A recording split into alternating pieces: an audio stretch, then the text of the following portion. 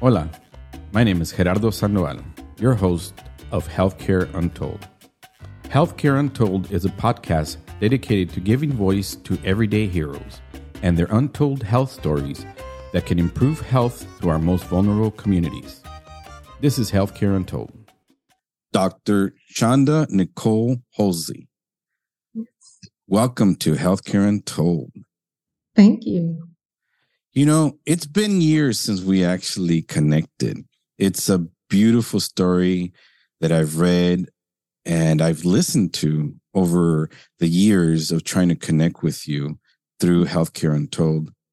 Tell me about yourself and tell me about this history. Well, nice. Well, first, thank you for allowing me to be here. I'm flattered and honored. And should I call you Dr. G? You can call me Dr. G. It's my nickname. You know, it's funny. Like a lot of my friends are doctors and, you know, including my wife, and I'm the one with the nickname. So It works. It works. Okay. Well, one of the things I like to say about myself is before I was anything, I was a Head Start kid. If you know about Head Start, you know that you have to be a certain poverty level to be admitted into the program. And so that was a program started in the 70s to help give kids like me a head start. And I'm from South Central Los Angeles. I think it's called South LA now or something like that. I haven't been to LA in a while, but I'm from South Central Los Angeles and just had a lot of things stacked against me. I was raised by someone who, you know, wasn't my parent, who had to kind of step in to help out because my parents were having some issues. And raised in a large family, didn't have access to the best schools, but I had a mom who just really motivated me, believed in me, and pushed me and told me that education was the key. And as a result, that's where we connected. I was able to attend Lincoln Medical Magnet, a magnet high school, and was bused from South Central to East LA, and had a wonderful high school career. And from then, you know, the rest is history. But I am I'm a person that has just always had love for the community and wanted to just others. And I think that has been shown throughout my career. And so that's who I am. I'm a young lady who started out in as a underserved in an impoverished background and have made it, you know, to be a middle-class woman and contributing to society. And so I'm grateful for that. We're very grateful. Your story tells a lot about a lot of us who were at the magnet at the time, how they integrated us from our various neighborhoods. And the majority of us, including myself, who had that experience of public education through Head Start and beyond, and the opportunity to attend the magnet. And how wonderful it developed a bunch of us into now you, doctor. You know, it's amazing. It's really wonderful. Let's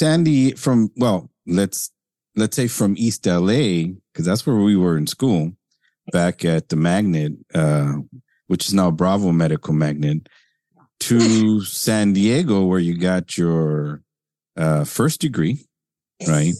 Yes. Then you were in Atlanta. Yes. Then Alabama. Yes. And now founder of Halo for Families. Tell me about this trajectory. Okay. So yes, I earned my bachelor's degree at San Diego State University. And initially I wanted to become a psychologist. That changed a little though, because I developed this affinity for just affecting communities. And so what ended up happening was I went to Emory University, the School of Public Health, and earned my master's in health education, behavioral health sciences, where I was able to work in the areas of addressing healthcare disparities in communities of need, primarily African Americans, but other underserved communities. And so things just kind of really progressed from there. I ended up focusing in asthma education. I'm actually a certified asthma educator, so I've worked in a clinical setting in the hospital. Um, and I think some of that had to do, I had a best friend back in elementary school who suffered from asthma. And she so many school days. And so I think somewhere in the back of my mind, that kind of, sat with me, and that kind of led me to really being interested in asthma. And I think too, because it disproportionately impacts people of color, people in poor communities and things like that. So it just kind of resonated with me.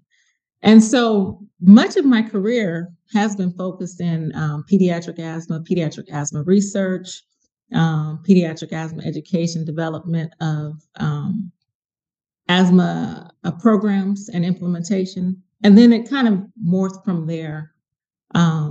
So after Emory, I've always wanted to pursue my doctorate. So I stayed a resident in Atlanta, but I drove. I said I'm crazy. I drove back and forth to Birmingham, like an hour and a half, probably from LA to San Diego without the traffic. So for about a year and a half, I had to complete coursework, but then I conducted my dissertation research at Emory. So it wasn't that bad. But anyway, that's what happened. I've always, like I said, when I talked about my mom, she just talked to us about education. And so that was instilled in me. And so I knew, and I was gifted, and so I always knew that I wanted to pursue like higher educational endeavors. And so ended up in Atlanta, and I did not plan on leaving Atlanta, but I got married and had to go. But I went kicking and screaming because I really loved Atlanta. I had a good time there. I bet you set your roots where you are and you create your home with your family. Yeah. So together, I'm sure you guys are now in your next chapter, right? Mm-hmm. Yes. So I love that in your description about Halo, healthy aims for little ones and for their families. You have a model, you have a mission, you have a vision. Please tell me more about Halo and when you were creating this idea for what now is, this project, this program, this company, and its impacts, I see all these wonderful partners, these talks, these collaborations. Tell me more about what is Halo. Yes, so I will say that Halo very much describes who I am. I'm a person that networks. I'm a person who collaborates and work with others to make effective outcomes for others. And so Halo is a sole proprietorship. I'm an LLC. So it's primarily me as far as the main personnel. But I do have contractors that I've worked with for years to implement different projects. And so Halo collaborates with other organizations to fulfill the mission of impacting families and children in a more productive way. And so, for instance, Halo works with the National Medical Association, and that's the Association of African American Physicians. And what our role in that is we help to secure grants to implement to help focus on lowering health disparities in African American communities and other people of color.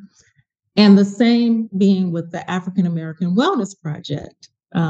Recently, we established a relationship with them, And actually, African American Wellness Project was founded by one of the physicians that I work with at the National Medical Association, Dr. Michael Lenore. We're very good friends. Mm-hmm. And his organization had been around for some time, but since COVID happened, and it just really it enabled us to really see how much health disparities impact communities of color. And so Dr. Lenore wanted to kind of revitalize that organization, and he asked me to be on the executive team. And so I am. And so I'm over all of the grant funding and the programming. And so Halo, working alongside AAWP, has really been able to reach more individuals and implement more programs. And that's some of the programs that you've seen that I've posted about on LinkedIn and other social media platforms. But we discuss things from teen vaping. Actually, my daughter participated in one of our programs, and she talked about the peer pressure with that, and how she avoided it, but it's there, And so we talk about lung health issues, cardiovascular issues, just the gamut, to really focus on helping people that are impacted by these conditions learn the signs and symptoms, learn how to prevent them, and just ultimately have a longer, healthier life. Because sometimes, people live long, but it's for Halo, it's more about quality than the quantity of living. There's something to say about public health. Yes. To understand public health is to understand how health policy becomes.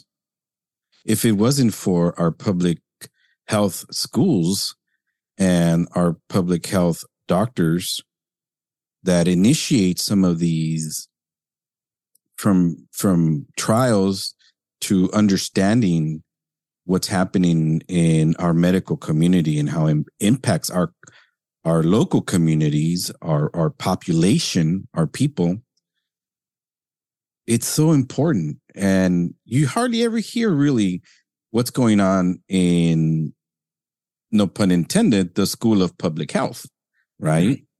And so you're doing that across your partnerships. You're achieving this across your collaborations. Talk to me a little bit about these actual services you provide: evaluation and outcomes of divisions. You're doing understanding how social media impacts our well-being, and even how it can be problematic for, let's say, our local health servers. Mm-hmm. Explain to me a little bit about how Halo impacts.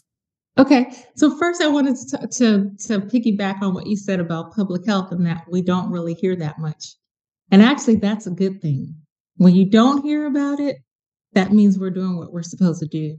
When you do hear about it, that means that there's been some kind of failure in the system. And so I can give you an example. Think about the water issue in Detroit and the lead and all of that. So had the system been working like it was supposed to, that would not have been an issue. You think about fluoride in water to help with cavities and dental health.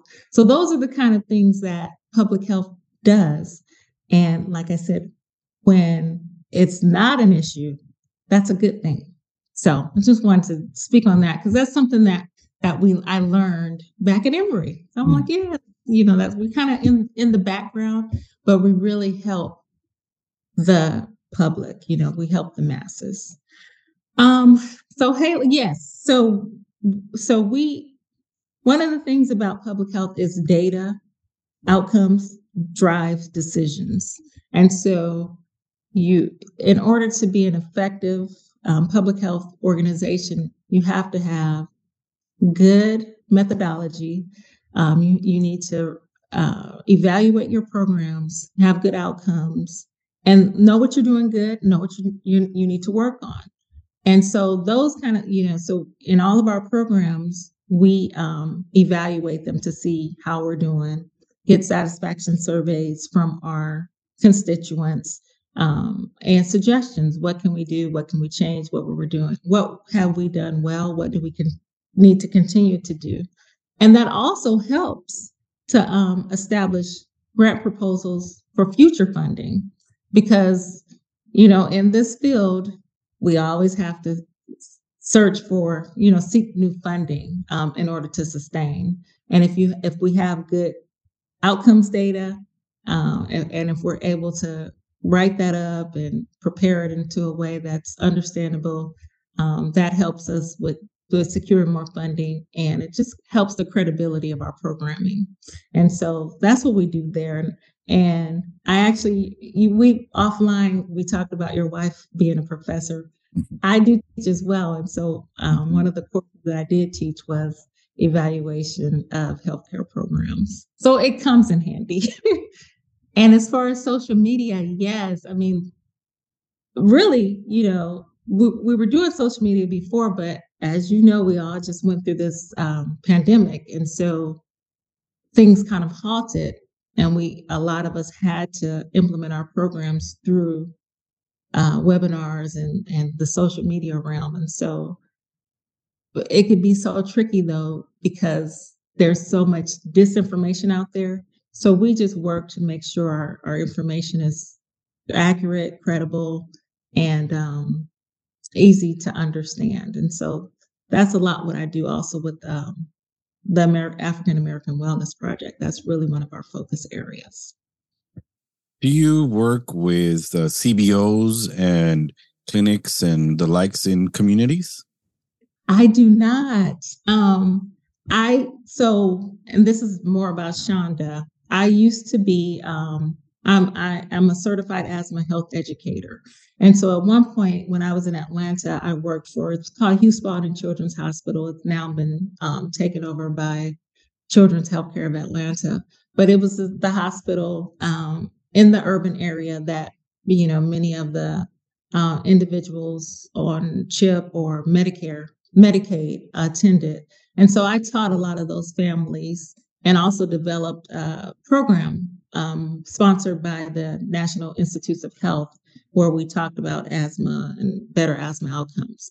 But I don't do a lot of the frontline work, and Halo doesn't do a lot of the frontline work anymore. We do more of the development and implementation. So, yes. And that's where and that's kind of like how you said the trajectory of my career.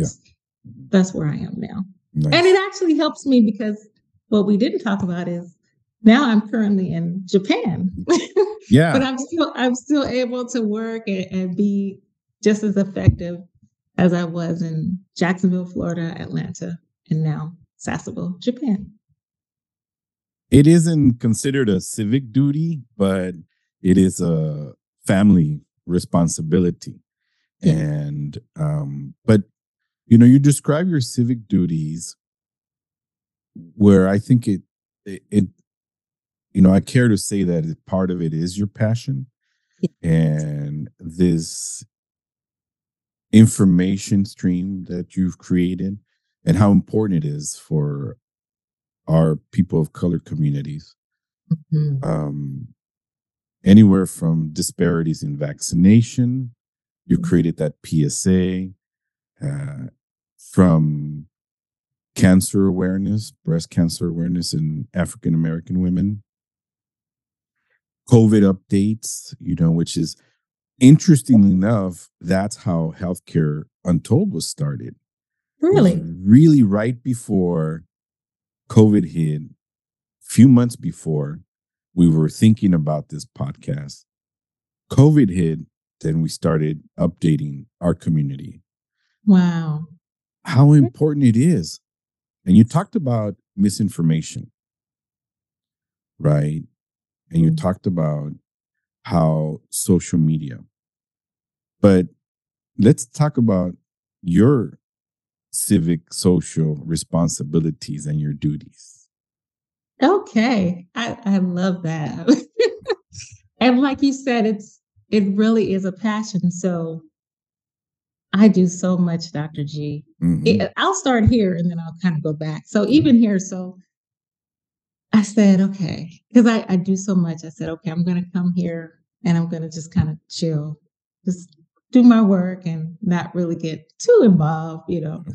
But off the bat, I had communicated with our principal before with both kids' principals. We have two children, fourth grader and a ninth grader. And so the beauty of it is, though, we're in a small community and they actually both go to school in the same vicinity. The high school is next to the elementary school. It's high school, middle school.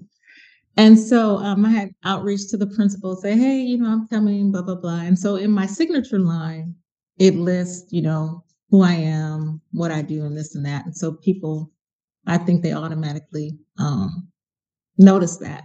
And so the elementary school principal, her name is Miss Phipps, and she's an African American woman. I was so happy to see that because that's good for my children to see. And so when I got here, she contacted me because there is a student advisory council that it's a little bit, it does more than the PTA. They work with the administration on the DODEA level, on a higher level, and they needed some new members. And she asked me to put my hat in the ring for the election, and I was elected. Nice. And I'm the vice chair. Nice. And so my husband was like, how did that happen? I was like, hey, just things happen.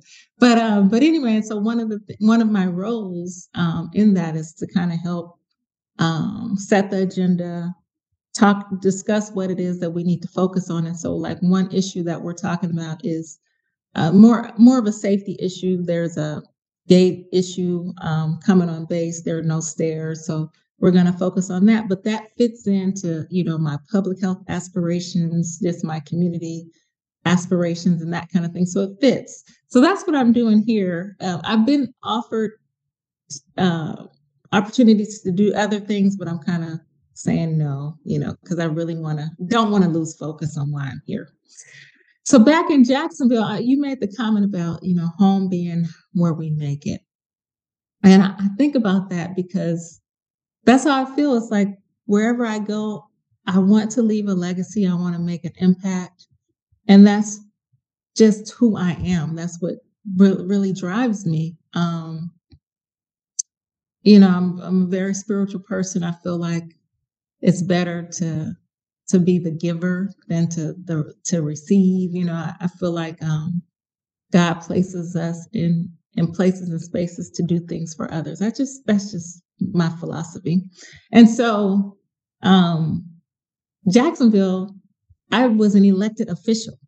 I come from, we still own our home there. So my community, it's called Fleming Island community. And so there is a small kind of city council or whatnot, but on a smaller scale. And I ran for the position. I campaigned and everything. I had signs and all that. And I won. Congratulations. Yeah. So I had 4 years as a politician, and I would have loved to, defend my seat, but we transitioned here. But it just did so much. I was able, we had a capital improvement campaign and was able to make some decisions for what the community needed. And it was just awesome. I'm also a member of a historically Black sorority, Delta Sigma Theta Sorority Incorporated, where we do so many programs for the community. At one point, I was the chair of our grants development committee, and so developed some programs to implement initiatives in Jacksonville. So it's just things like that. I mean, I'm a member of Jack and Jill of America, and that's a program of mothers where we develop African American leaders. And so I was the community service chair, and so did a couple of, we collected some food and books and things like that for communities in need. So, like I said, that's just kind of who I am. And so, really, whatever activities that align with Mm. with my values, I go for it. Yeah. Yeah. It's interesting how we are very community centric. I fall on that same vein where I don't necessarily want to attend my first PTA because I know I'm going to get involved. Yes. Yes. Yeah. It's just in our nature, Mhm. but I think what you spoke about spirituality and how it is part our responsibility. Yes. We've got a path that we've chosen, Mhm. and how can we make this a better place, for us and for our loved ones. Absolutely. And I think that's part of it. It's understanding that it is our community, and we are in these spaces, and we are creating a better space for all of us. Absolutely. I agree. And I teach that to our girls too, and I think they get it. I'm so proud of them because they're not entitled. They're so down to earth, and I'm really, really proud of the human beings that they are becoming. Yeah. I'm sure your husband and you are excellent role models. Yes. So, Yes. I'd like to know more about African American Wellness Project. Mm-hmm. Sometimes,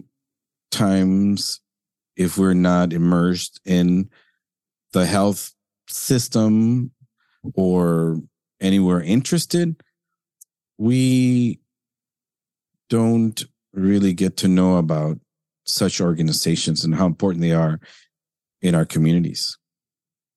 Yes. So the African American Wellness Project was actually founded about 20 years ago, and that was before I became a member of the executive team. They have a background in traditional media, radio media, PSAs, things like that. And when COVID happened, the founder and developer, Dr. Michael Lenore, he wanted to kind of revitalize it to focus on a lot of the disparities that I think everybody was shown. I think COVID really opened a lot of eyes to just how disparate conditions were for African Americans and other people of color. And so, because we had that background in media, we were able to really transition well into implementing programs via webinars and social media platforms.